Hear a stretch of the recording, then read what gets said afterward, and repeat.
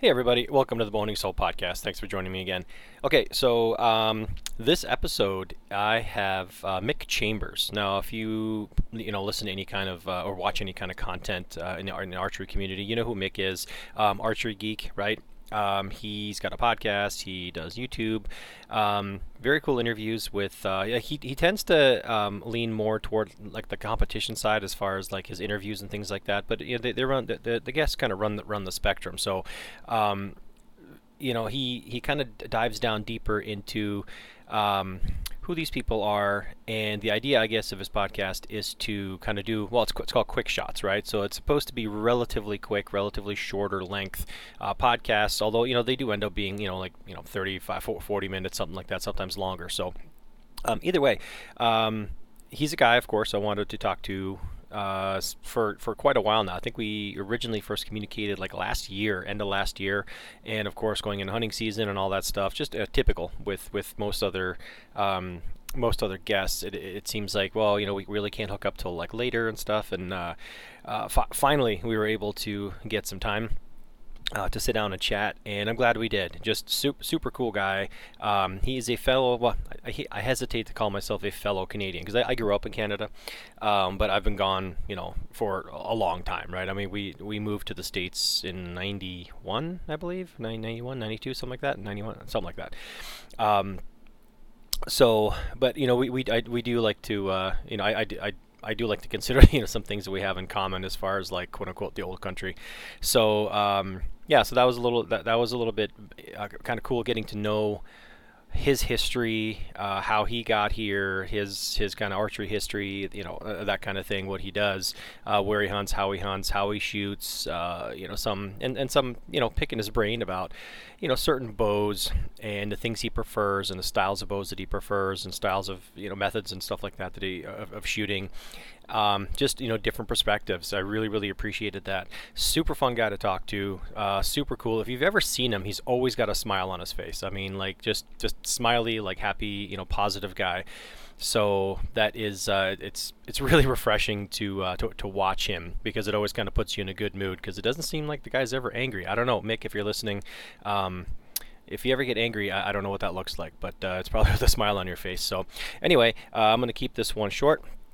Not a whole lot other stuff going on. Just basically been shooting all my bows and sharpening broadheads and putting out more content. Oh, by the way, speaking of content, so we started another YouTube channel. It's called No Stress Kitchen.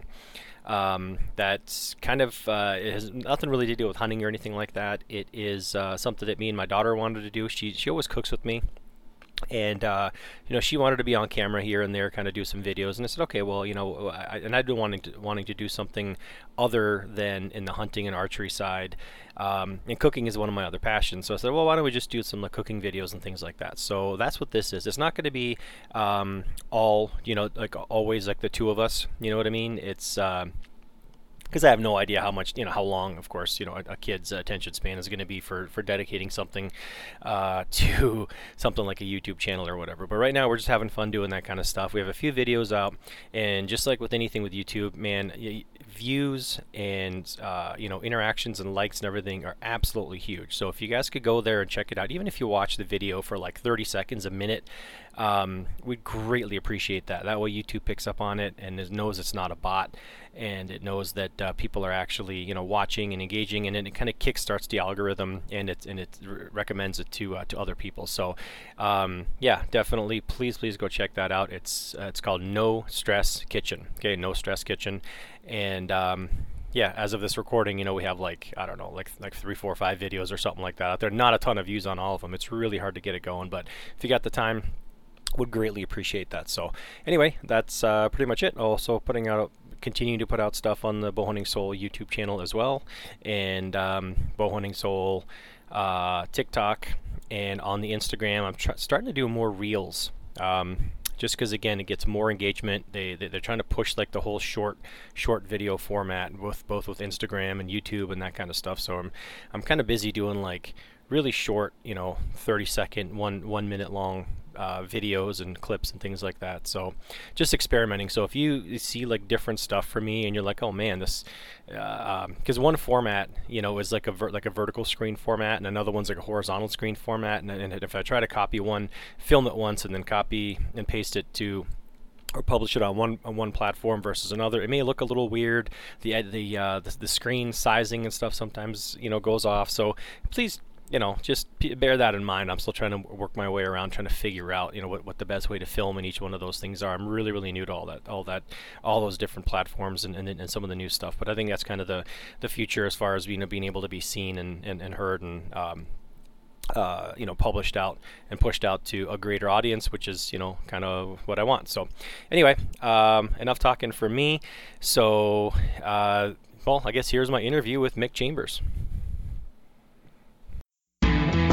It's so slow to tell me that it's actually up to speed.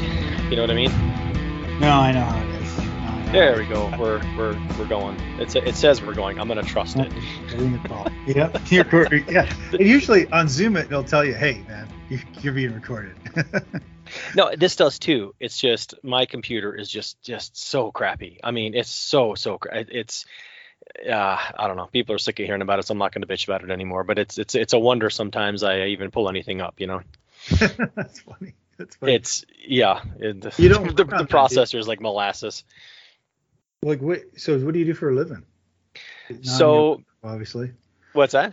Not on your laptop, obviously. Not on my laptop, no. So I make soap. Oh, nice. I make soap and let's see, like conditioner, shampoo, lotions, cleaners, that kind of stuff. I work for a company that we make all that stuff for for retail customers. That you'll find them in grocery stores, Target, that kind of stuff. Yeah. Just brand name stuff. So yeah. That's cool, man. That's cool. Yeah, it's not a secret. I mean, like Mrs. Myers. I don't know if God, I don't know, Mrs. Myers, Fabuloso, Soft Soap, Shea Moisture, all these brands, Amlactin, what else? I don't know, all kinds of stuff. So that's pretty much what I do. You got to convince them into making that scent-free soap so that you get that for cheap, for free. Yeah, I come home smelling like this is the joke. I keep saying this, but I come home smelling like a strip club, right? It's a lavender and coconut, which is better. I was a race car mechanic for like 20 years, right? So it's better than coming home smelling like solvent. But it's it's a bit of a change, but no. So we have the one and only Mick Chambers on the Wahoney Soul podcast. I've been trying to get but we've been trying to hook up. Originally, I reached out, I think like last year to you sometime, and then we just never kind of made it happen. And then I'm like, man, I really need to talk to him. Well, that's weird. I don't know why anyone would want to talk to me. I don't even know how my podcast gets picked up. I mean, I've been fortunate enough to have some good people on there, but you're digging from the bottom of the barrel here on this one. I gotta tell you, I don't know what we're gonna talk about. We'll talk about something though. I know you were. What did you say? Something about following Tim or something like that. Like it's. Oh yeah, you jumped the shark. Jumped the shark. You know what though? We use that. Well. Okay, I'm 48, right? I don't know how old you are, but you're probably closer to my age than someone like way younger. So no one will understand what jump the shark means, right? Very few people. But apparently, Happy Days had like some very, very successful seasons after the whole jumping the shark episode thing. Yes. I guess they would have. It's known as like this last ditch effort to save something, but apparently it actually had like a very good run like after jumping the shark. So it's not always a bad thing. I think probably they brought on Pinky Tuscadero or something like that to make the show better or something, or Leather Tuscadero on that show. That's when you're old, you know these things. So yeah. So anyway, I wanted to have you on. I know you through your podcast and your YouTube, which you put up your podcast on your YouTube and stuff like that, and just around the block, as they say, right? Yeah. But other than your, I don't want to call myself a fellow Canadian because I grew up in Canada, but that was we moved here in like 91, I believe. Yeah, 91. So. Other than that, you're a former, expat Canadian, I guess. Like I don't really know like a ton about you. So I just figured, hey, good good opportunity to kind of chit chat and learn more about you. Well, that's nice of you. I mean, there's not a lot to tell, really, honestly. But I'm older than you. I'm older than you, which is I feel like everyone I meet now I'm older than. I don't know that there's anyone. I mean, Rick Stonebreaker maybe. He is definitely older than me. But but man, I'm getting old. I started actually archery like really really young. And I just kept with it, So I mean, this is an archery podcast, a little bit of hunting. I'll talk a little bit about hunting with you, but I mean, I'll talk about whatever you want. Yeah, whatever. Yeah. But I mean, honestly, you're right. I grew up in Canada, and where I grew up, near Windsor, Ontario, Detroit, Windsor border. There were hunting wasn't popular. It wasn't popular. And, I know my dad grew up in northern Ontario, and so he hunted, right? So we always had a gun in the house. And then one year my mom bought him he wanted a bow. He wanted this long bow. And so she bought him it. And this probably, I was like a baby at the time, but it had just sat there doing nothing. And I'd always seen it in the closet. And because we have a shotgun closet. I don't know anyone else that grew up, in Canada that can relate, but in that one closet, you have your shotgun. And I think nowadays, people are afraid to say anything like that, for fear of like Child Protective Services knocking down your door, and maybe guys in black outfits rappelling off of Blackhawks, and. Dude, I mean, it was just part of growing up. I mean, it was just always there, but and I thought that was cool too. He had a Remington Wingmaster 870, yeah. But he had and he has a good hunting story. I should tell his hunting story too. Actually, I should tell you about this. This is kind of interesting. And sometimes when I tell this story, it's kind of people look at me and their eyes glaze. Yeah, it's bullshit. And then I tell him, well, it's not my story. I never told, he didn't tell me the story. His brothers told me the story. So it's kind of interesting, man. So let me tell you this hunting story. Yeah. So he's up in Northern Ontario and they're out doing upland game. They're doing birds and he's walking with his brothers, his two older brothers. He's the youngest. And he's got the shotgun. They're trading the shotgun back and forth. Like one of them will shoot a bird, the other one will shoot a bird. Then they got one shotgun between the three brothers. And so anyway, they're out and they see a deer. And my dad says, "I'm going to shoot this deer with a shotgun and BBs." And so he shoots this deer. And this is coming right from, and you got to know, my dad's like quiet, he wouldn't say boo, to anyone. He's always trying to get along with everyone as much as he possibly can, and quiet. He barely talks. I barely talk, 100 sentences to my father in the 50 years I've known him. He's not from that generation, dude. He's not from that generation. Yeah, it is. Some people listen might get it though. Yeah. And then, so the funny thing is that he shoots this, and his brothers try and get him out of his shell too a little bit. They're a little bit more outgoing. But anyway, he shoots this deer, and doesn't kill the deer. The deer gets stunned, and so the deer's stunned. It's just sitting there looking at him. It's like looking at him, and it's like they said it was like 20, 30 feet away. And my uncle said, so then your dad drops the shotgun, runs over to the deer, and cuts its neck with his Bowie knife and kills this deer with his And I'm like, this is a guy who wouldn't say anything. So now I think he's a little bit of a psycho. So I was always afraid of him when we grew up. Oh my God, maybe it's good he didn't have too many conversations with you might have found out about a lot of other things he sliced.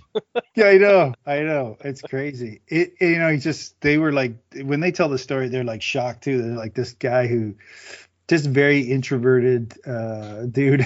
Like, I don't know how old he was, probably 15 or 16 or 17, somewhere in there, when he moved up Northern Ontario to become a bricklayer with his brothers. But anyway, that's I never told that story. I don't really hardly ever tell that story because people again think this is crazy, but that's full on crazy. But yeah, I'm glad you told it. Yeah. It's a crazy hunting story. I'll tell you that. Oh my So God. anyway, I didn't. We no. And my point, going back to my original point, is there wasn't a lot of hunting going on in Canada in that area I grew up in. It was mostly farming, and there wasn't a lot of places that you would go to go hunt. You'd have to go. You'd have to go up north to go hunting. Sure. Yeah. Yeah. So So one of did the you how long did you grow up there? I mean, when was well, I guess okay, let's just kind of back up a little bit, right? So you did you kind of grow up with it then? I mean, did he take you because you said he hunted and stuff, no, but not when did you get into art? Not even necessarily hunting, but I mean just like archery in general, and then when was I guess like the big move or whatever to the States, and how did that translate over? Yeah, I mean, it's a long story if we got time. I mean, I'll tell Sure. you. But I mean, I don't want to lose any. It's kind of funny. I mean, I think I was getting a little bit at it. So he had this longbow that my mom got him for some birthday, whatever. He always wanted it. So she gets him this longbow, and it's a Ben Pearson longbow, and it was sitting in unstrung for. I don't even think the string was around anymore. I think we had to go buy a string. So one year I said, "Hey, can I shoot this thing?" He goes, "You know what? You can have it." And so we went up to the local sporting goods store. We bought a string that was way too long for it that we had to tie another knot in. I'm not kidding you. And then, we bought those small wooden arrows that had the clip-on points. And I guess I was like 10 or 11 or something like that. And it was a 35-pound longbow. Had a little bit of a reflex deflex in it, a little bit of an RD, Ben Pearson bow. So for forever, I strung that bow backwards, and it had no shelf on it. So I was constantly trying to figure out how I could get a shelf because the feathers would dig into my left hand so bad, and it was strung backwards the whole time. Oh my God. Yeah, I would shoot it though. We would shoot it and just have fun. Me and the neighbor kids would go out and shoot it, and I held on to that. Like you couldn't find me walking around the neighborhood without that bow. And, I'd go into the school like this. I lived in a rural area, but we had a school. I don't know why, but it was a rural area. There was a school there. And, I would go in, they had a big lot and they had a big field. And I'd go in there and I'd shoot, I'd shoot kind of like stump shooting, but try and find soft targets. So I'd do that forever and ever and ever. And I shot a ton of arrows, in the air. Anyway, it was a love, and then a love of archery. I actually found like one book in our library. If people remember what libraries are, it's where you go get books. So you can check them out for free. So I found a book on archery in there, and it was an Olympic recurve book. And I was like, wow, those are really. So then I started, putting the string to my lips and, on my nose. And, I wanted a kisser button and all these things that they had back in the 70s and 80s. Anyway, so that was my love affair with bows. So I shot that bow for a while. I grew up in Canada. I enlisted in the army when I was 19. So when I enlisted in the army, I wasn't shooting very much. I wasn't shooting that bow. I wasn't shooting any bow. And then, I was away. I was deployed most of that time for about 6.5 years. And then when I got back and I kind of got back into civvy life, the first person I met said, "Hey, have you ever done archery before?" And I said, "Yeah, a little bit." And he said, so I was like probably 27 at that time. And we picked up a couple bows and we shot tournaments and we shot 3D, we shot indoor in a place called Whitby, Ontario, which is kind of near Toronto. It's just a little bit east of Toronto, Canada. So, and then I just kept shooting from then on. I bought consecutive bow after bow. I was on all kinds of forums. I fell in love with archery. And so I've been shooting for that long, right? With this period of in between of nothingness. Did you find any coaching along the way, like actual coaching? I know, No. Aside from like the odd library book, Yeah. Dude, no, it was all books. And then I kept going. Oh, no. I mean, I wasn't kidding. I mean, that was a genuine question because, none of this existed, as far as this much knowledge, So I'm just curious how guys that have been shooting a long time, if someone kind of took them under their wing and actually showed them, what's up, or they just kind of stumble around for 20 years before, Tom Clum came around with a course, It's so true. All right, so I'm going to kind of get to that in a second, but like I said, this is a long walk you're going to be on right now. Yeah. But so we had this. First of all, the 3D course in Whitby, Ontario, Canada. If people are around that area, if it's still there, it is, man, it's one of the best, nicest looking courses I've seen. It's gorgeous. It's a gorgeous walk. It's around a pond. Anyway, and they got a nice clubhouse and stuff. Anyway, point is, no, even when we walk around, no one would be like, hey, man, let me take you on my wing. There's still a lot of compound shooters there. And I was like dead set against not shooting compound. I was like, I didn't even want anything to do with compound. Now, we're all brothers. But, I was kind of anti-compound, and there's a lot of compound shooters, not a lot of traditional shooters. So is this like late 90s now, approximately? Yeah, late 90s. Okay. Yeah, it's late 90s. We're in the late 90s. And I started working so I had actually, I moved to Japan for a year, and then I come back. So there was a kind of a year gap there too. So I lived in Japan and trained in martial arts. I did a full-time course while I was in Japan. That's so cool. Full-time martial arts. Yeah, it was painful. It's cool. You were like Tom Cruise in that movie before he made that movie. Which one? Was it The Last? Oh, The Last Samurai? Yeah. Last Samurai. Yeah. It wasn't that brutal, but it was. There's a Keanu Reeves one too. That was. I don't remember the Keanu Reeves one. Yeah. But yeah. No, anyway, go on with your story. So anyway, I get back, and we're trained. I'm doing my best. I got a buddy, and him and I just tried to figure things out together, right? And one of the very first thing I figured out is that.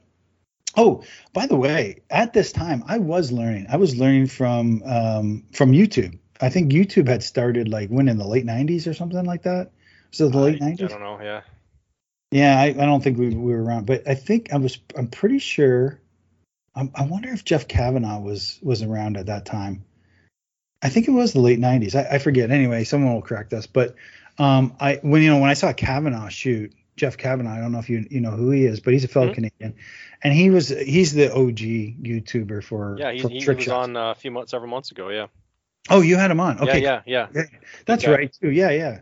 I saw your list. So Kavanaugh and I have been, we talk back and forth a lot, but prior to that, he was like a hero. I mean, he's still a hero of mine. And he was showing us how to shoot and showing you that when you're shooting instinctively or you're shooting with a recurve, you can be pretty accurate and have fun with it. And so that that goal, and then the way he shot, he was like talking about back tension and all this stuff back in the early days.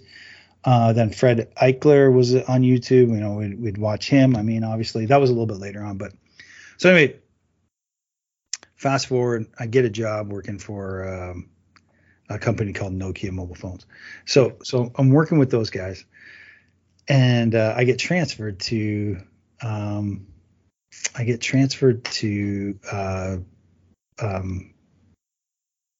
actually, no, it was Virgin Mobile. I was working for Virgin Mobile in Canada. I got transferred to Virgin Mobile USA in California. And at the time I was really into archery, like really, really, really into archery. I had a blog up and all that stuff. So I guess maybe YouTube wasn't around at that time, but maybe. Anyway. So I was doing a blog, and Rob Kofeld from Lancaster Archery was saying, hey, you should get into Olympic. He actually contacted me. He said, you should get an Olympic recurve. You should try that. You should, I like what you're doing online. It was like a blog that I was doing, archery for beginners, it was called. And so he's like, here, I'm going to send you a book. So I got another book from Rob, from Lancaster Archery for free. And he just sent it out to me. He's like, here, you should, because I was doing a thing between, what was more expensive to get into the Olympic archery? Was it better to go through Lancaster Archery or alternate archery in the UK? And I was saying, there's a bunch of stuff. So he wrote a long letter to me and said, hey, this is why I think you guys should come through us, and make a recommendation. So I actually updated the blog, and so anyway, so I've been in contact with a lot of archery people for a long, long time, and I'm out in California, and the reason I got into Olympic archery is because there's a place in Simi Valley, California, and they have a great range there. They have a field range, they have a 3D range, and they have butts for, out to whatever Olympic archery, 70 meters. And so so a lot of the people there that want to coach you, they want to coach you in NTS or the national system, because they're so close to the National Training Center in Chula Vista. And so there was a lot of level 3, level 4 coaches out there when I was there, and they were just like itching to teach someone this new stuff from this guy Kissick Lee, who had just shown up on the scene kind of, and was teaching courses. So they were itching to show everyone. And I actually got my level 2 coaching course while I was out there. But to answer your question, that was the long road to get to coaching. And a lot of them were like, well, get sights on your bow, get a clicker, get, stabilizer, and then let's talk. And then I did that. So I shot Olympic recurve for must be like 2 years. And I hated every single day. I hated it every day. How come? It wasn't fun. It wasn't fun. It wasn't like Robin Hood going through the forest and, shooting at stumps and stuff like that. There was a lot of gadgets associated with it. And, it was, and I'm going to be honest with you, I wasn't very good at it either. It was hard to understand all the different concepts that were going on in such a short period of time. Some people pick it up really quick and they can get through the clicker and they're shooting good scores right away. I just wasn't one of those guys that could do that. I don't know why. I don't know. But I just was not. So I went back to a Quinn Stallion. I had a Quinn Stallion. They're a company out of Texas. They used to be a company out of Texas, and they did kind of one of the first metal risers for trad. It was a metal riser that had a hump on it, Mm-hmm. So I don't know if you've ever seen one of those, but I probably haven't. No, I've heard the name. People have mentioned it before, but I've never seen one. Fantastic bow. The idea was dead on because it was a heavy riser. And they had specific limbs for it and stuff like that. Fortunately, being a young dude, I was like, yeah, can you send me the 55-pound limbs? And I'm like, dude. I was like, hey, there's some guys that'll be listening like, yeah, 55 pounds, that's not easy peasy lemon squeezy. Yeah, why are they laughing? Yeah. I did eventually get up to 55. I eventually just said, I'm going to stick with it until I can pull this thing back and hold. Yeah. And then at that time, so I went from that sort of that Jeff Kavanaugh sort of snap shooting, instinctive to, well, I better start aiming the bow. I didn't actually aim the bow then. I went back to instinctive, but I went to draw holding. Yeah. And I was holding longer and trying to pull through the bow and keep both eyes open. I was kind of a gap instinctive when there was no such thing as that, I guess. No, I'm probably lying. There was probably gap shooting at the time. I just wasn't aware of it. I was just doing it. Yeah, I'm sure it didn't have a name at the time. Yeah. Yeah. So anyway, that's and so then I went to and then I moved to so that got me into the United States, right? Going to Virgin Mobile USA. Then Sprint bought us, and Sprint's in Kansas, and that's where I am now. And so and that's kind of how I got to Kansas. And that's why I'm here. So that's long story. No, that's a pretty fascinating journey. So, I mean, you decided, are you still in that business then? Just as like a side note, I mean, are you still in like what is it? Would that be telecom? Is it still called telecom these days? Yeah. Or No, it's good. Yeah, absolutely. It's telecom. So I'm still in telecom. I'm not with Sprint anymore. I'm with a company called Windstream, Kinetic by Windstream. It's an ISP, an internet service provider. That's based out of actually Little Rock, Arkansas. Oh. Yeah, they're and so I get down to Little Rock a lot, and I love it. Little Rock's there's some nice places in Little Rock to go to, and the it's just beautiful. The drive from I do the drive a lot from Kansas City to Little Rock. Little Rock's gorgeous place. Yeah, like the scenery is just fantastic. I've never been. I've been to Kansas City. I've been to both Kansas cities. I've never been to Little Rock, but Yeah. So are you? So what's your kind of like, I guess, situation out there? I mean, I see you shooting. I mean, you seem to have some like do you have kind of like acreage behind you or whatever, or Yeah. yeah, you're able to kind of get out and shoot, relatively unobstructed, I guess.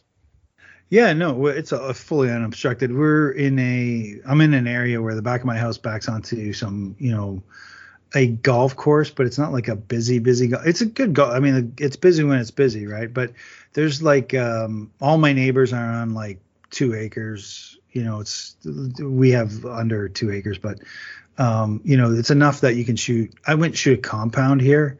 I wouldn't shoot a crossbow here for sure. Yeah. But a 40-pound recurve bare bow, not an issue. Not an issue. I mean, we're not. I don't do anything that's dangerous. Put it that way. But Do, yeah, do you ever get hassled by or any no, kind of like dirty phone calls or whatever from the golf no, course manager or whatever? no. The golf course guy, they don't bother us at all. I mean, it's not the golf course, and I don't really shoot towards the golf course anymore. Yeah. But my neighbors are like, this is Kansas, so they're like, they're like, hey, I mean, I was talking to my neighbor the other day. He said, all those, do you ever shoot at any of those deer that come in? Because we get deer through our backyard all the time. Yeah. And I said, absolutely not. That's not legal. You can't do that. He goes, and most of them will say, you should. I don't understand why you're not. Like, they wouldn't care. They wouldn't care one bit. They all grew up around way more than I did. They grew up around hunting and guns and just outdoor, that sort of outdoor life. Yeah. Way more than I did. Some of these Yeah. guys have like trophy bucks on their wall, and so yeah, it's Kansas. It's Kansas. It's Kansas. So does Kansas live up to the hype? As far as like I'm not an antler guy. I really don't give a shit one way or another if it has horns or not, right? But for those who care, right? Yeah. Are you getting into like like big deer, big antler deer, big body deer? I mean, everyone talks about Kansas nowadays, and I'm just kind of curious what your experience is there. I'll tell you this. I mean, I have not successfully in the 10 years I've been here. I've been hunting 9 years now in Kansas. I have not successfully landed any sort of antlers at all. I mean, I've seen some big ones though. I've seen some big guys out there, but not massive. Not anything very, very massive. But a lot of does. I mean, there are so many does out here, and I don't chase antlers either. I mean, would I like to shoot a big buck? Sure. I mean, just for the adrenaline, right, and the fact that they're so hard to hunt, as opposed to. I think I told Tom Klum this one day. He's like, I said, come on out and hunt with us, Tom, here in Kansas. I mean, people talk about hunting and being hard in Kansas. Honestly, you could fall out of a tree and kill a doe, is what I told him. Because it's so true. I mean, there's so many doe. I mean, there's so many doe. I haven't, yeah, there's so many doe. And I haven't really, I'm not mature enough in the hunting. Like I've only been doing it for like about 8 or 9 years. And, some people would say, should I shoot that doe? Should I not? What time of year is it? Is it a red moon? What am I supposed to be doing with that doe that walks out in front of me? Yeah. Maybe wait, leave it. It's coming in all the time. Maybe a buck will chase it. I just don't have that level of experience. Yeah. But I wish I did. And I slowly, actually, I'm like way better hunter now after the last 8 years. I mean, it's solidly, I've been increasing. I've been listening to you guys like you and other podcasts that just talk about how to hunt. Don't listen to me about hunting. I haven't shot anything with a stick bow since I picked it up. No, I'm talking about squirrels and raccoons. Some of the guys that you have on though, right? Those guys are good hunters. Yeah. They're good hunters. Yeah, like Tim Neville's a good hunter. Yeah. And Tim has a lot. When he's doing his podcast, he has a lot of good. There's a lot of good insight there, and some of it's like I go. I was just kind of joking about the moon, but he had a guy on there about the phases of the moon and stuff like that. And then it sounded good. I don't know, like sometimes you get desperate during hunting season, you start looking at moon phases. And I can definitely tell you that it's I can't definitely tell you, but I know from research that they've done, here in the Midwest that the phases of the moon don't make a difference in terms of the movement of deer. But and I don't know why that continues to be a thing, but and I know I'm going to get some hate for that, but I forget what study. I could forward you the study that was on it, and it didn't seem to make a difference. It seems like nothing. So I don't want to cut you off, but like nothing seems to, like any of like the preconceived ideas about when it's a good time to be in the woods, right? Whether it's moon phase, whether it's a cold front, whether it's a drop in barometric pressure, right? It's all these studies prove pretty much conclusively that there's absolutely zero correlation between that and actually having success, or when they're going to move, when they're not going to move, right? But I think I've heard it explained a bunch of times that it's the confidence that it bolsters still in us who are like, yeah, you know what? It is a cold front coming through. It's feeling bucky out there. I'm going to go sit in the tree, and maybe just the fact that you're out there and you have the confidence, maybe that provides you with some opportunities. Yeah, it's manifested destiny, right? Yeah. So you're like, hey, it's a red moon. So tomorrow means that they're going to be up. Okay, so you get in your stand, you get in there quietly, you're ready, and and you land a big buck. One thing we do know for a fact, though, is that pressure impacts movement. And I had an old guy at our club here who, sometimes, the old guys get a lot of shit, and they're like, nah, that's not true. This isn't true. You talk to, Cody over at the Trad Lab. I don't know if you had Cody on yet, but I have not. He's on my list. Yeah. Yeah. Just give him a quick, I'll give you his detailed information. You can go grab him. He's always good to get on because he'll talk about all this stuff too. And he'll tell you some of those old timers that have been saying stuff, and we've kind of go, whatever, old man. They actually, he's proven that some of that stuff is real, and some of it is like not real, right? Yeah. But anyway, I was getting to a point here that we have this older guy at the 3D archery club that's literally 15 minutes away from my house. He goes in into public land at around like 8:30 or like 9 o'clock, and he goes and sits on a bucket behind a tree. He sits on that bucket, and he knows that all the guys that are working during the week have to get out of their tree stands and walk out quiet, and they're pushing all the deer to him. And he clobbers a deer every year from about 6 yards. I'm like, the guy could be holding a spear and get deer. He doesn't care. What is it? Age and treachery or whatever. Over what's that quote? He lets all the younger, more nimble guys get up at 4 a.m., trudge in 2 miles, get in a tree, sit there in the dark, shivering, whatever. And he's like, you know what? I'm just gonna get up when I'm gonna get up. Walk in broad daylight. I'm gonna let them do the work and push them to me. I mean, that's genius, right? That's old age and treachery. I like that.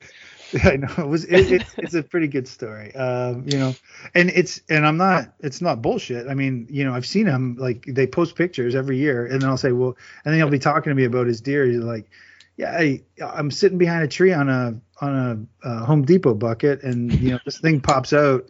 He's like $2.99 for a Home Depot bucket, and here I am thinking about buying some of the setup that you talk about usually. Your stands, what is that? What's the thing that you're in? The tree saddle or saddle Novik stand or whatever, right? Either way, $700 stands out there now. It's yeah. And I'm just thinking about and then here's this guy, like, this is how you get it done, dude. Stop being spending money. I mean, you don't need to spend money in the sport, but it certainly is nice when you do, and it sometimes gives you confidence that you didn't have before, but. I was just watching. I don't know if you follow. And Josh, I apologize, Josh. I forgot your last name. You were just on a few episodes ago, but he goes by guy with a stick bow, right? Oh yeah. So he was just, and he's a tinkerer, and he's like a self-admitted tinkerer, right? And he posts all these stories. And tonight I was just watching, and I was messaging him a little bit, and he was referencing, I think John Barklow from Sitka put something out there about, like, look, don't stress about basically it was like don't forget about gear, but don't overdo the gear thing. Just be a good hunter, be a good shot, don't overthink it, kind of thing. And Josh was on there saying, yeah, he's right. I tend to do that, but his I think he made a point. He said, look, I may overthink things, but in my, there's a few ways to get confidence, right? A, by putting a lot of animals down and being a good hunter, that kind of stuff. Sure, that comes with it. Yeah. But there's also confidence, and I'm sorry if I'm butchering what he said here, but confidence in knowing your equipment is just absolutely tuned and perfect to the way you need it. And there's some merit to that too, So I'm definitely a tinkerer, I tinker way more than I kill, and it makes me feel good, But there's merit to that. There's 100%. I mean, there is not. Go to an archery tournament, and if you're not confident, if you're not 100% confident, if you're shooting at dots, 100% confident in your gear, you're not going to do well. There's just no way. It's impossible. Go to 3D tournament. It's the same thing. When you got to make that one shot in your tree stand or your saddle, you have to be confident that you're going to hit that deer. I don't know about anyone else. I do. I actually do. I've talked to enough people to know and about hunting that none of us want to injure an animal. There's zero people want to injure an animal. If we're not 100% confident in our shot, we probably don't take it. Right. So, I've been fortunate enough that every doe that I put down, I very rarely. I think there was only once that I had to go search for that deer. They were all in the powerhouse underneath the ribs. And so they're really close. So I never had to go search for anything. You have to have confidence in your gear and your ability to make that shot. But I get it. The equipment stuff is tempting. It's like, well, I'm going to have more confidence if I spend this much money, and it's funny hearing that from Sitka, because they're I don't know that anyone needs Sitka gear. I just don't. I don't understand. Like, I guess if you're doing like elk hunts and you really need the Gore-Tex, or you're up in Minnesota and you need something to stay, something that's very lightweight but yet very warm. Yeah. I guess you need that technology. But for us here in Kansas and, the middle Midwest, it doesn't get all that cold, and sure, yeah. And there's not a lot of us that are, even when we travel, we're only, a couple hours away from our house to go get into a stand for the most part, right? So do you need all that high tech stuff? I buy it, but I'm like, well, I won't buy Sitka because it's just way too expensive for me. I've tried to pull the trigger on Sitka a few times, and I just changed my mind. And I'm like, it's not exactly what I need, and I come back to other options to make it work. But yeah, no, I hear what you're saying. And I'm not. Again, Sitka is like that's the Cadillac, right? Yeah. And those people that can afford it should absolutely support that company. I think Kifaru's coming out with a new line too.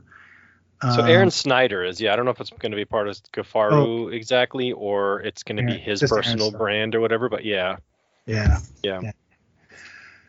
So, make your decision on what you want to do in terms of camouflage and concealment.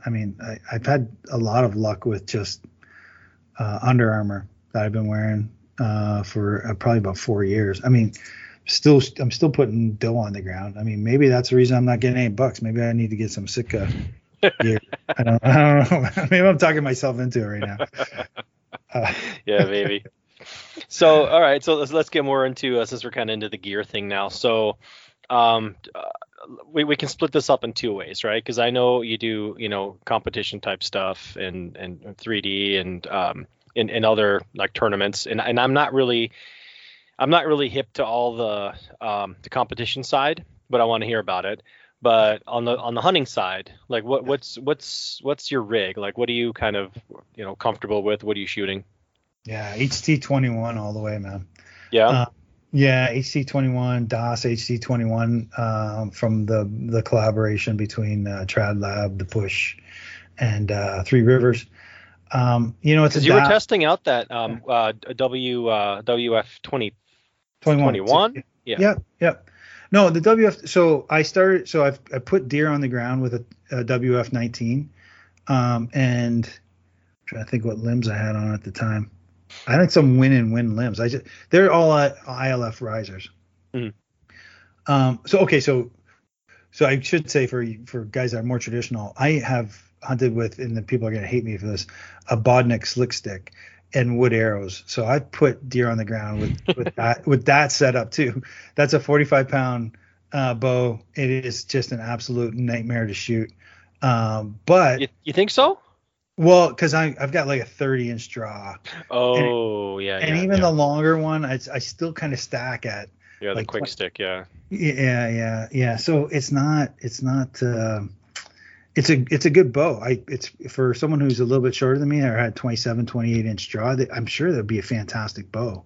Like it just feels nice as bamboo. Yep. And Did you find the grip was slippery in your hand on that one? Immediately I put on a rubber. Okay, yeah.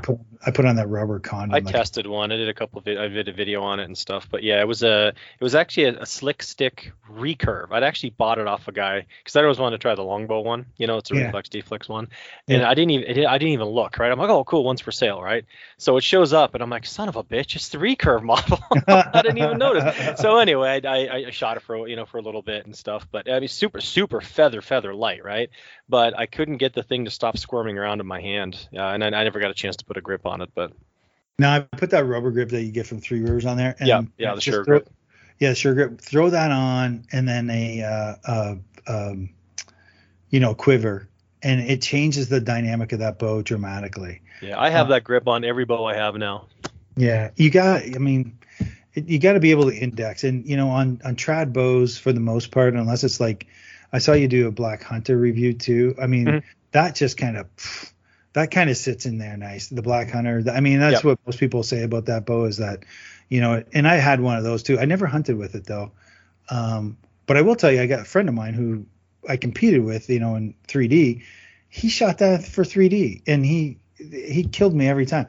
I mean, he was killing my scores, and I was shooting with a way more expensive bow. And so for like, it's a good bow. I mean, it's a great bow. Yeah, it's a great bow. Yeah, it's a great bow. If anyone's like looking to start getting into hunting, I mean, picking up a 45-pound a Black Hunter, you can never go wrong there. Right. Just a decent longbow. The recurve, I tried the recurve too. Anyway, I'm getting away from what I'm using. But anyway, so yeah, I have killed deer with wood arrows and a longbow. But what I prefer, and again, going back to this conversation we had about confidence level, that HT21 and a springy rest and some Easton Axis arrows and Uka limbs, ILF Uka limbs, longs, and it comes in around 45 pounds. And so some people will be like, it should have 50 pounds, but my Uka limbs have so much more energy than a wood bow, other than maybe like a Black Widow, but a Black Widow carbon limb bow. But other than that, my 45-pound shoot is hard or as tough as like a 55, maybe even a 60-pound bow of the old days. Yeah. So it's just and that's nice. You can hold 45 for days in a stand, especially when you're cold too. You want to pull back only 45 pounds, and it just puts them where you want them. And those Easton Axis arrows, I mean, they're rock solid. Proven, yeah. Yeah, that's a good arrow. It's a good arrow. So that's my hunting setup. Broadhead. Oh, yeah, we talked about this a little bit before we started to record, but I'm like stingers, man. Give me a 2-blade stinger. And I'm shooting doe. Like honestly, I put everything on the ground with a 2-blade stinger. But so anyway, I just like them. They're disposable. You shoot once, and I don't usually keep the arrow after I shoot. Maybe I do, maybe I don't.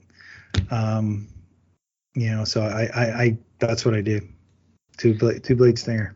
2-blade stinger, yeah. Do you get? People love those things. I've never shot them, but if I were to shoot, I guess. I mean, not that I have like many animals down with these or anything, but so I've got Zwickis on here, right? I know people have a Yeah. a hate relationship with them.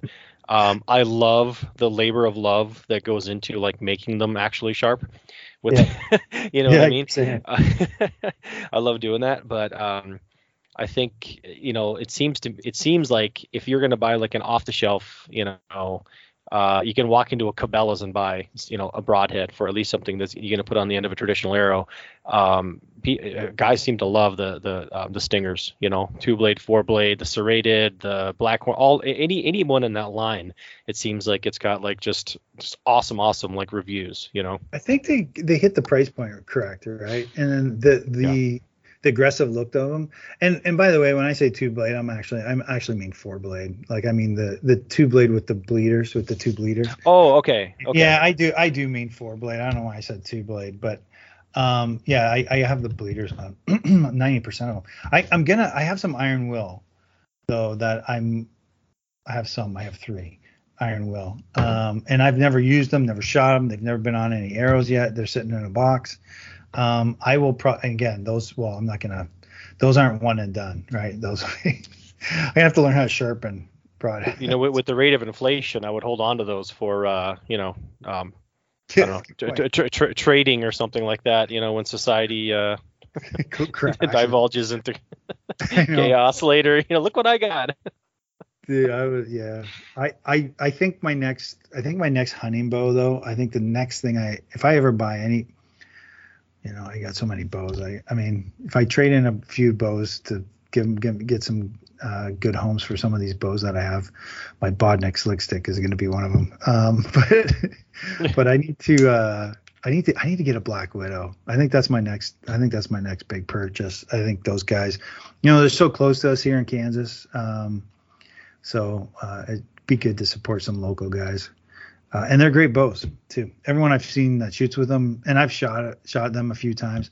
It's just they're the closest I can get to like that feel of the Uka limbs.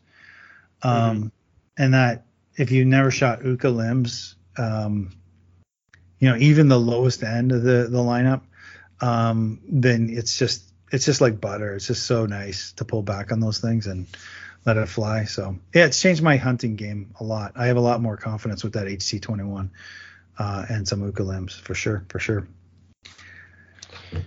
So I've never shot any ILF, but I have shot. I've shot a Black Widow, maybe like 12 arrows out of one. Right? I shot a PMA. Obviously like super stable bow. Nice heavy mass weight. Felt great. And I typically, like that's one of those who was I having this conversation with? I can't remember. But so like I love the bows that I have, absolutely. But I know that there are other bows out there that are just by design are going to probably be more forgiving, have a wider, I guess, tolerance for tuning, arrow spine, that kind of stuff. Yeah. Hold a little bit better. Have a little more center shot, that kind of stuff. And like a PSA or something like that is one of them, right? Something like a Bob Lee would be, another one of them. Such a good bow too. Yeah. And I've never shot a Bob Lee. Everybody loves them. And again, no shade on Bob Lee or Black Widow or anything like that. But then I'm like, okay, so at that point, I'm taking the passion out of it, and it's becoming more of a tool. Because I just don't like the way they look. Some days I really love the way like a gray bark, no red stripe, whatever Black Widow looks. And other days I'm like, oh my God, that's just the ugliest thing that's ever been created. And then same with the Bob Lee stuff, right? I look at them, I'm like, man, they're just built like tanks, But then I'm like, there's just not enough wood in that riser. It's all phenolic and like a couple blobs of like wood here and there. You know what I mean? Yep. And I'm in it for. I mean, call it stupid, call it vain, whatever. But I'm in it for the looks too. And I mean, that's a great. I mean, you should be. I mean, you're a trad archer, right? So yeah, there's a certain pride we take in our equipment, and I think there's that camp where they have this like, I just want the most beautiful bow I can possibly get. I know I'm not going to shoot as good as maybe someone with an ILF rig, but it don't matter to me. I'm shooting good enough, right? I'm still shooting, between 10 and 20 yards. I'm still putting it in, I'm still putting it in the heart and lung areas, right? So what's the difference, right? Why should I get something different? Confidence. Yeah, confidence. But when I used to play goal. I was a goalkeeper playing soccer, and I played college level, and I played for our high school and stuff like that. And my motto was always like, hey, if I'm not going to be the best out there, I better look the best. And it's kind of the same with trout archery. It's like, I might not be a great archer, but look how pretty my bow is, man. This thing is awesome. Dude, I am the king of doing the photo op with, my bow resting against a tree, on my Kifaru pack, in the sunset, right? Yeah. Heaven forbid I actually shoot some animals and actually have it on a deer. No. This is the best I can do. So if I have to show the pretty side, that's what I'm going to do. That's funny. I every time I post a picture of my bow, I get Kavanaugh saying that is the ugliest effing bow I've ever seen. Stop. Just slap a bear sticker on the side of it and call it a 76er or something like that. And I know, maybe keep them quiet. That's funny. Yeah. So are you hunting with other rigs then, or just that one? That's like the one you got the most confidence in, and you're just gonna roll with that. I started off with a buffalo, a Hoyt buffalo. Mm-hmm.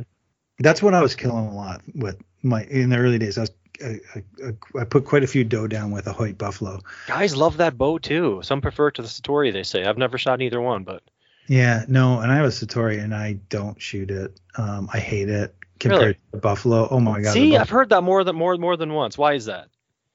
The buffalo had this small shelf on it, like tiny.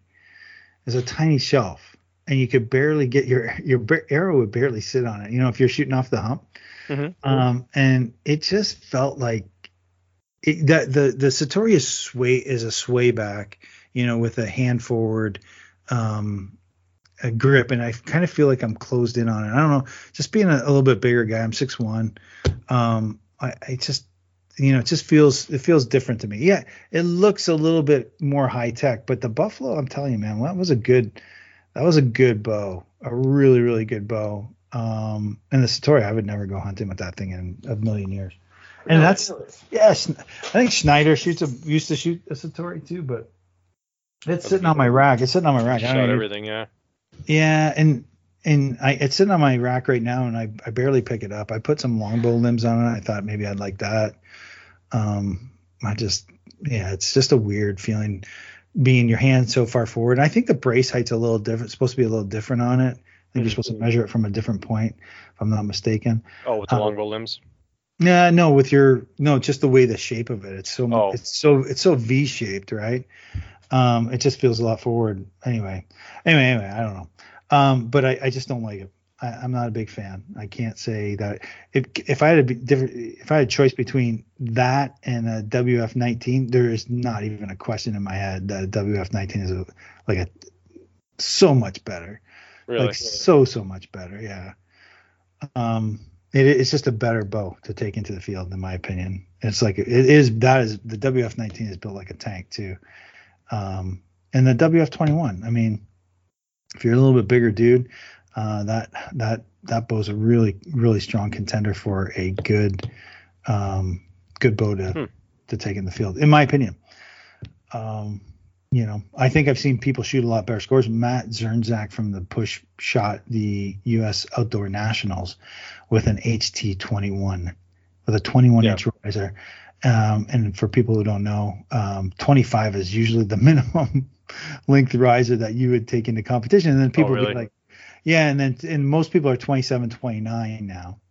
And so he's shooting this little itsy bitsy 21-inch riser, and he did well. I mean, he finished middle of the pack for the U.S. A lot of great archers out there.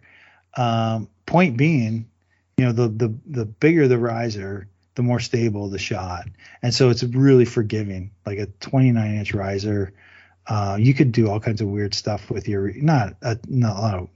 You just have a poor release, and it's gonna help. It's gonna fix that a little bit.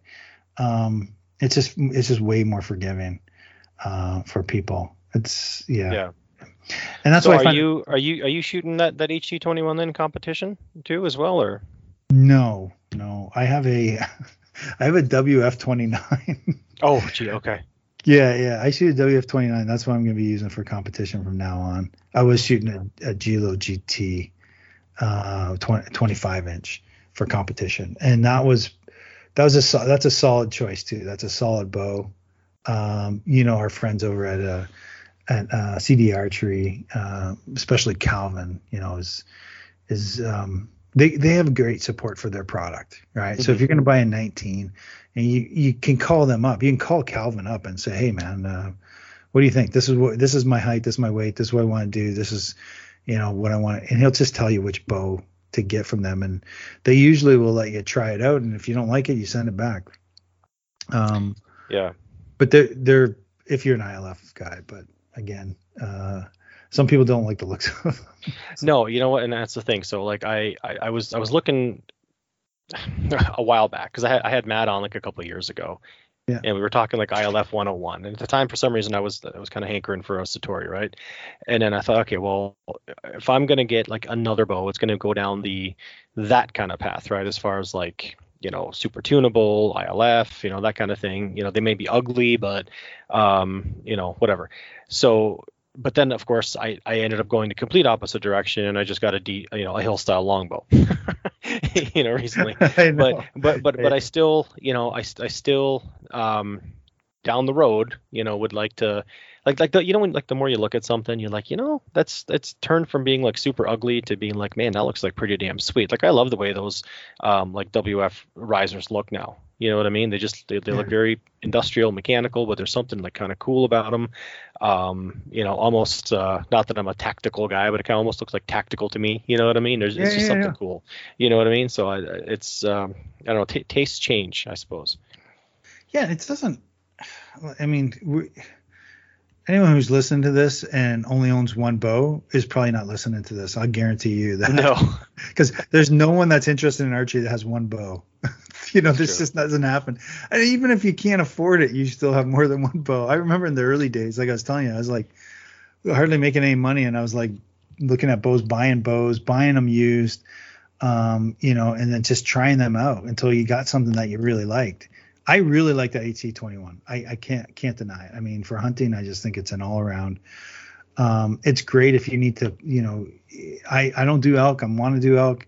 But you can take all the weight off it and just, pack it in. Right. And that's, or, if you're in competition, you're in a 3D competition, you throw all the weight on, again, the heavier the riser, the more stable it is, the more accurate you are with it. But shooting a moose, at 35 yards without weight, you're still going to kill that moose. Mm-hmm. But I think the CD Archery, I think they support our community a lot. And I say our community, not just trad, not just competition, but not just competition, but trad. Yeah.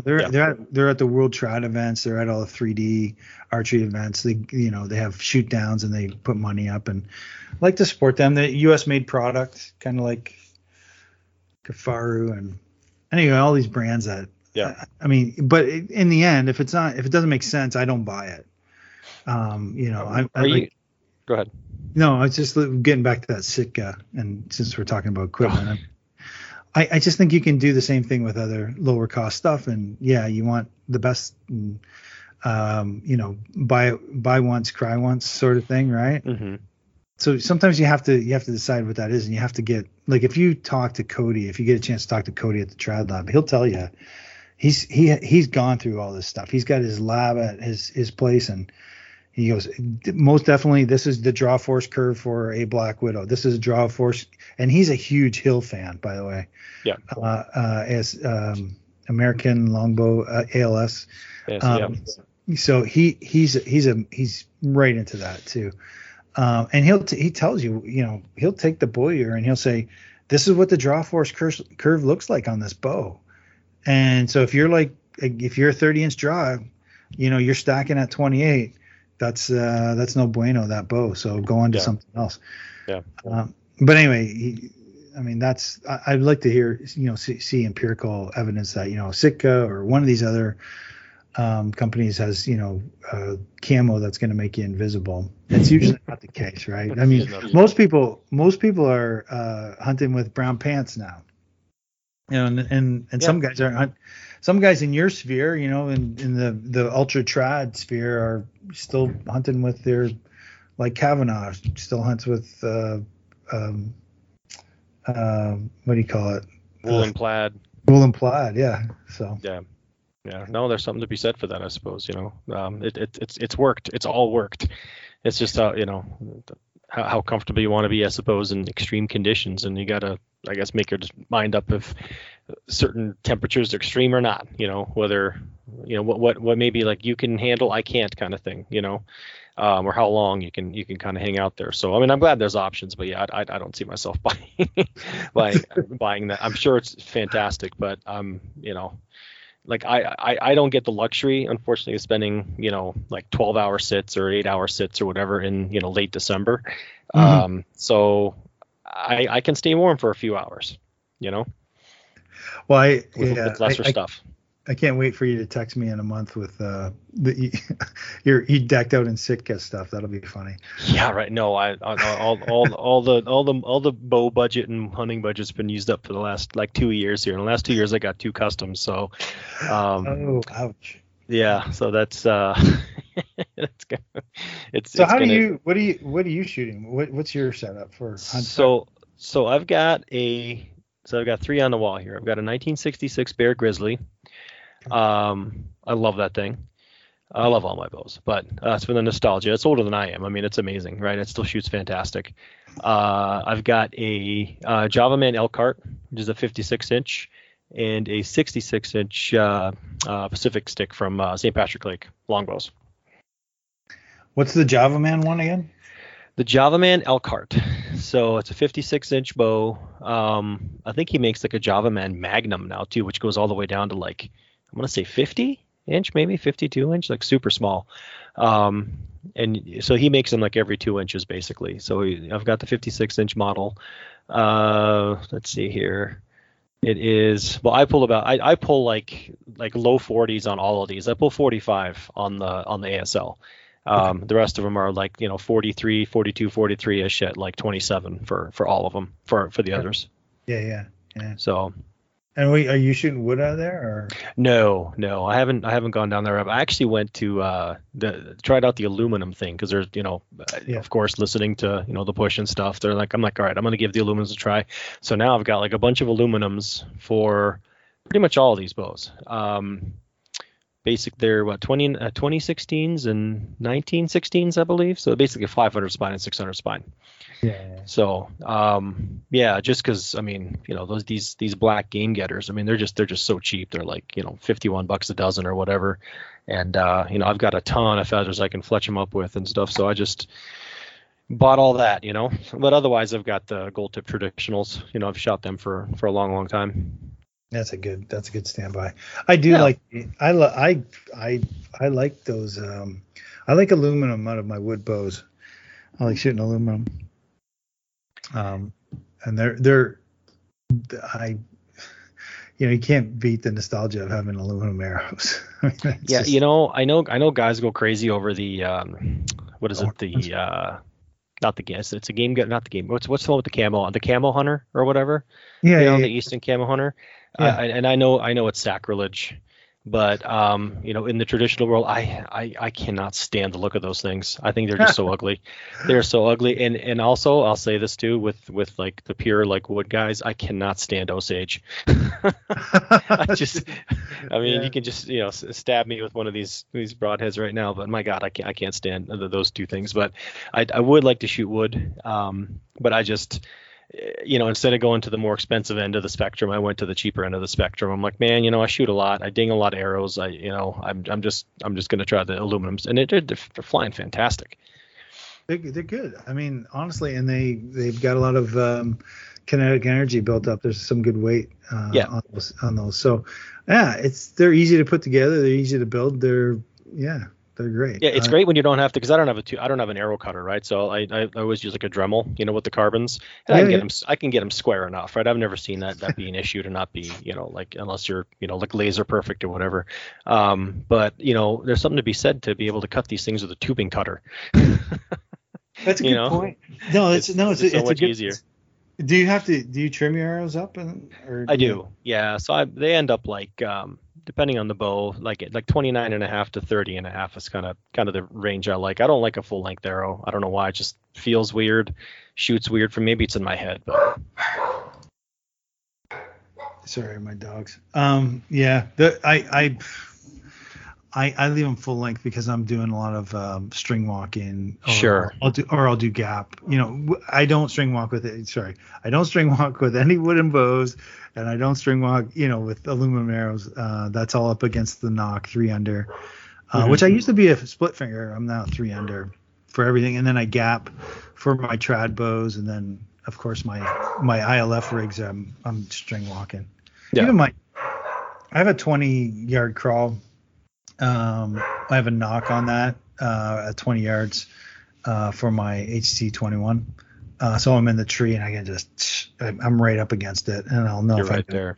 Yeah, and I'm not a very good hunter. I tell everyone I'm not a very good hunter, and I've rarely shot a deer under 20 yards. I'm like, so I don't know what it is. I just can't get them to close enough to me. But close enough. Yeah, and I've taken some. Almost all of them have been 25 plus. Oh wow. Yeah, I know, right? And it's very, very strange because I talk to these guys, like I was telling you, like one guy gets them at 6 yards. Tim Nebel shoots everything at like 8, 10 yards, 15 yards, 12 yards. Yeah. But he puts them into a funnel. I didn't listen to the whole conversation you had with him, but I don't know if you ever talk to him. He's like, yeah, he funnels all his deer. He goes to that choke point. It's kind of like almost like a military operation when he goes out and hunts. So. Oh yeah, very very strategic. Yeah.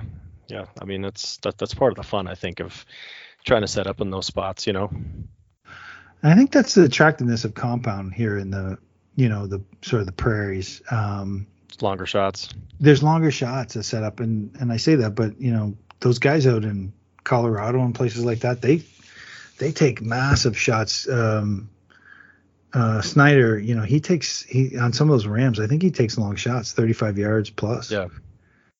Which is kind of. I don't think my arrows go that far. To be honest. Yeah, that's a. At that point they're just like, okay, I'm happy, tuning 20 and under. That's kind of my world. Like I look at some of these events with like some of the 3D shoots or like Total Archery Challenge or whatever, and like the close shots are 40. I'm like, I would never ever want to go to any one of these events, because even with it, when I shot a compound, like I have no desire to shoot that far. It just does not interest me whatsoever, But if I'm shooting at some 3D place or walk through range or whatever, I'm like, okay, I'm the guy that's like ducking off, like kind of squat down behind a bush off the I'm not on the pegs at all. You know what I mean? I'm like, can I shoot through here, twist it around, leaning over at like 13 yards? Do you guys mind if I go shoot this? Oh yeah, go ahead.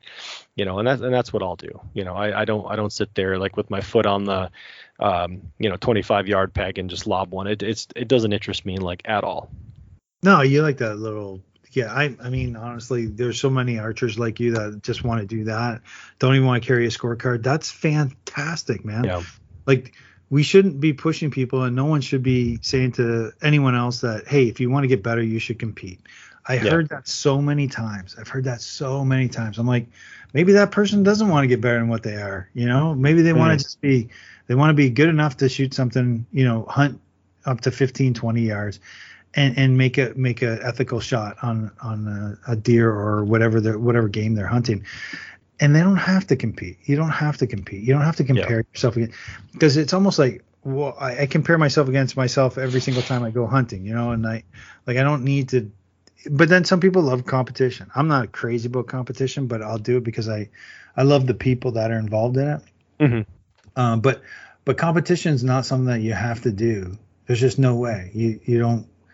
It's not something that is required for a hunter to go out and compete. Yeah. And I think that when we talk about traditional archery, we need to talk about it in more of a sense of like single string archery, and then people who are doing single string archery have to be a big family because it's small enough as it is, right? And it's not it's not rapidly growing. It's not rapidly growing. But we need it to. It would be great if it were, like guys like you that are putting on podcasts and people can hear them and people see your YouTube and stuff like that.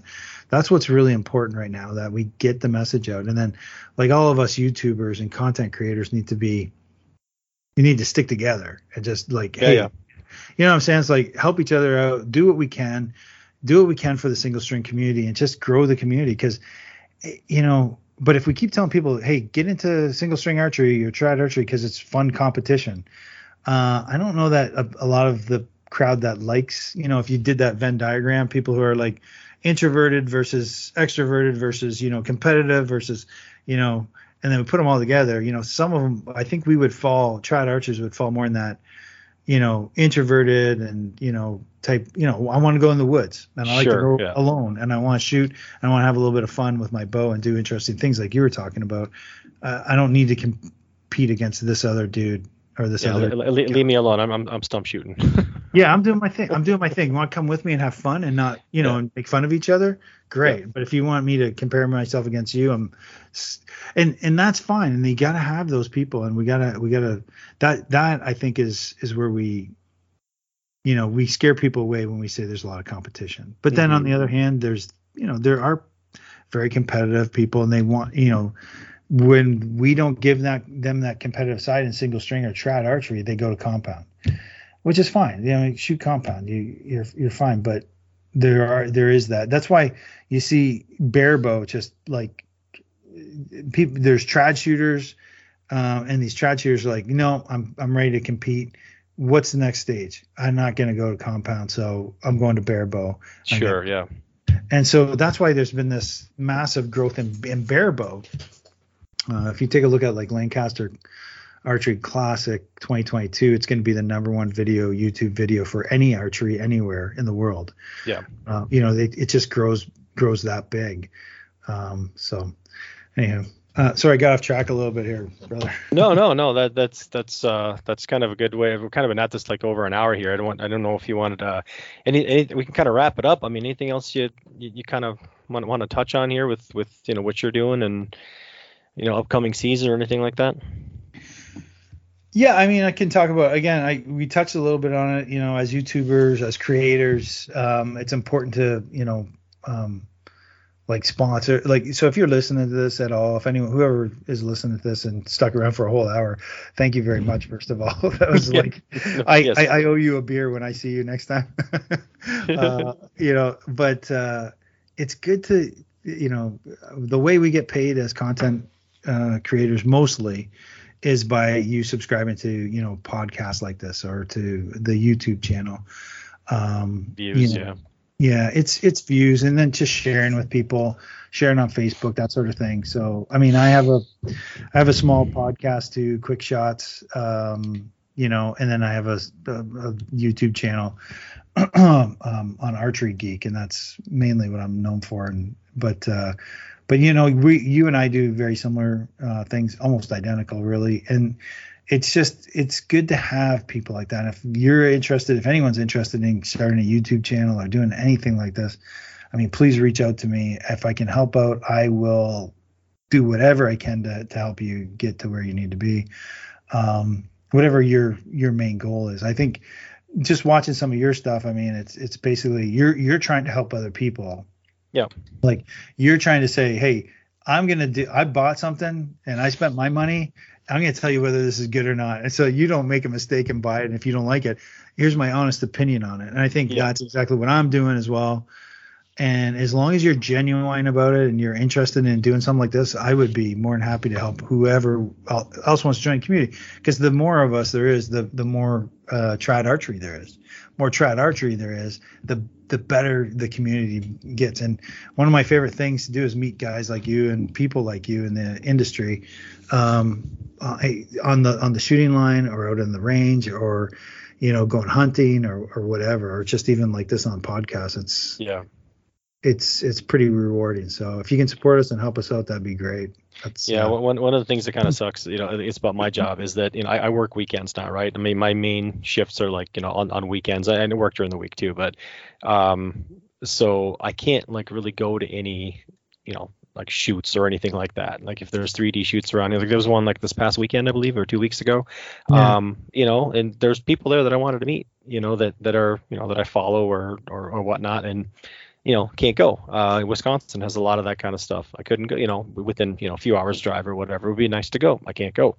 So, I kind of have to live vicariously through other people, and, something like this, with podcasts and talking to people and getting to know them virtually, I suppose. Yeah, and it's nice. It is really, I mean, another one, just speaking of that. So Greg Richards, 3D archery, he shows the whole course. He's doing some pretty cool stuff right now. He shows the whole 3D course. So if you ever want to go shoot that course, you know exactly what's going on. It's pretty detailed. I've watched his stuff before. Yeah, it's getting better and better. Like, I mean, he's been at it for a long time. I told him the other day. Long time. I said, yeah, it's getting way better though now. Your stuff is way better. Which it is. No, but I mean, he's another guy I want to talk to too. He's like, I mean, I've got these guys that are kind of like on my, not bucket list kind of thing, but he's one of them. Right. A Wingman 115. I had him on. He's been on. Man, I think he was on yours too. Like he's been making YouTube like since they flicked on a monitor. You know what I mean? And it was really cool talking to him. And I'm like, dude, like you're like the OG of like outdoor YouTube content. He's a good dude too, though. I mean, they're just all really nice guys, and that's what the single string community is about, right? Trad archery, traditional archery. That's the beauty of people joining and doing traditional archery, is that we have such a great community, and it keeps getting better. And I think that is whatever we can do to promote the sport. I hate to call it sport, because even the really, really trad guys it's not a sport, it's my lifestyle. And I can relate, right? I mean, and you probably can too. It's just, we think, eat, sleep, dream, talk about archery. It's part of our persona now. So anyway, that's it. That's it. Okay, so where can people find you? I know we kind of talked about it, but kind of. Yeah, I'm on YouTube. So Archery Geek, just search Archery Geek. Instagram, archery_geeks. And then I'm on TikTok, man. I'm like, me too. I just joined. Okay, we'll have to follow each other, because I'm on TikTok. It's archery_geeks too, I think. And then Facebook, just Mick Chambers. I mean, I do have a Facebook presence, but typically 99% of the stuff I post on Instagram. Instagram just seems like to be a better place to put, like, here's my thought, here's a quick image of what I'm doing right now. And and then on TikTok, I do those, those shorts, like YouTube shorts. I kind of grab the TikTok version of it, and I post it. So anyway, I started doing those too. Yeah.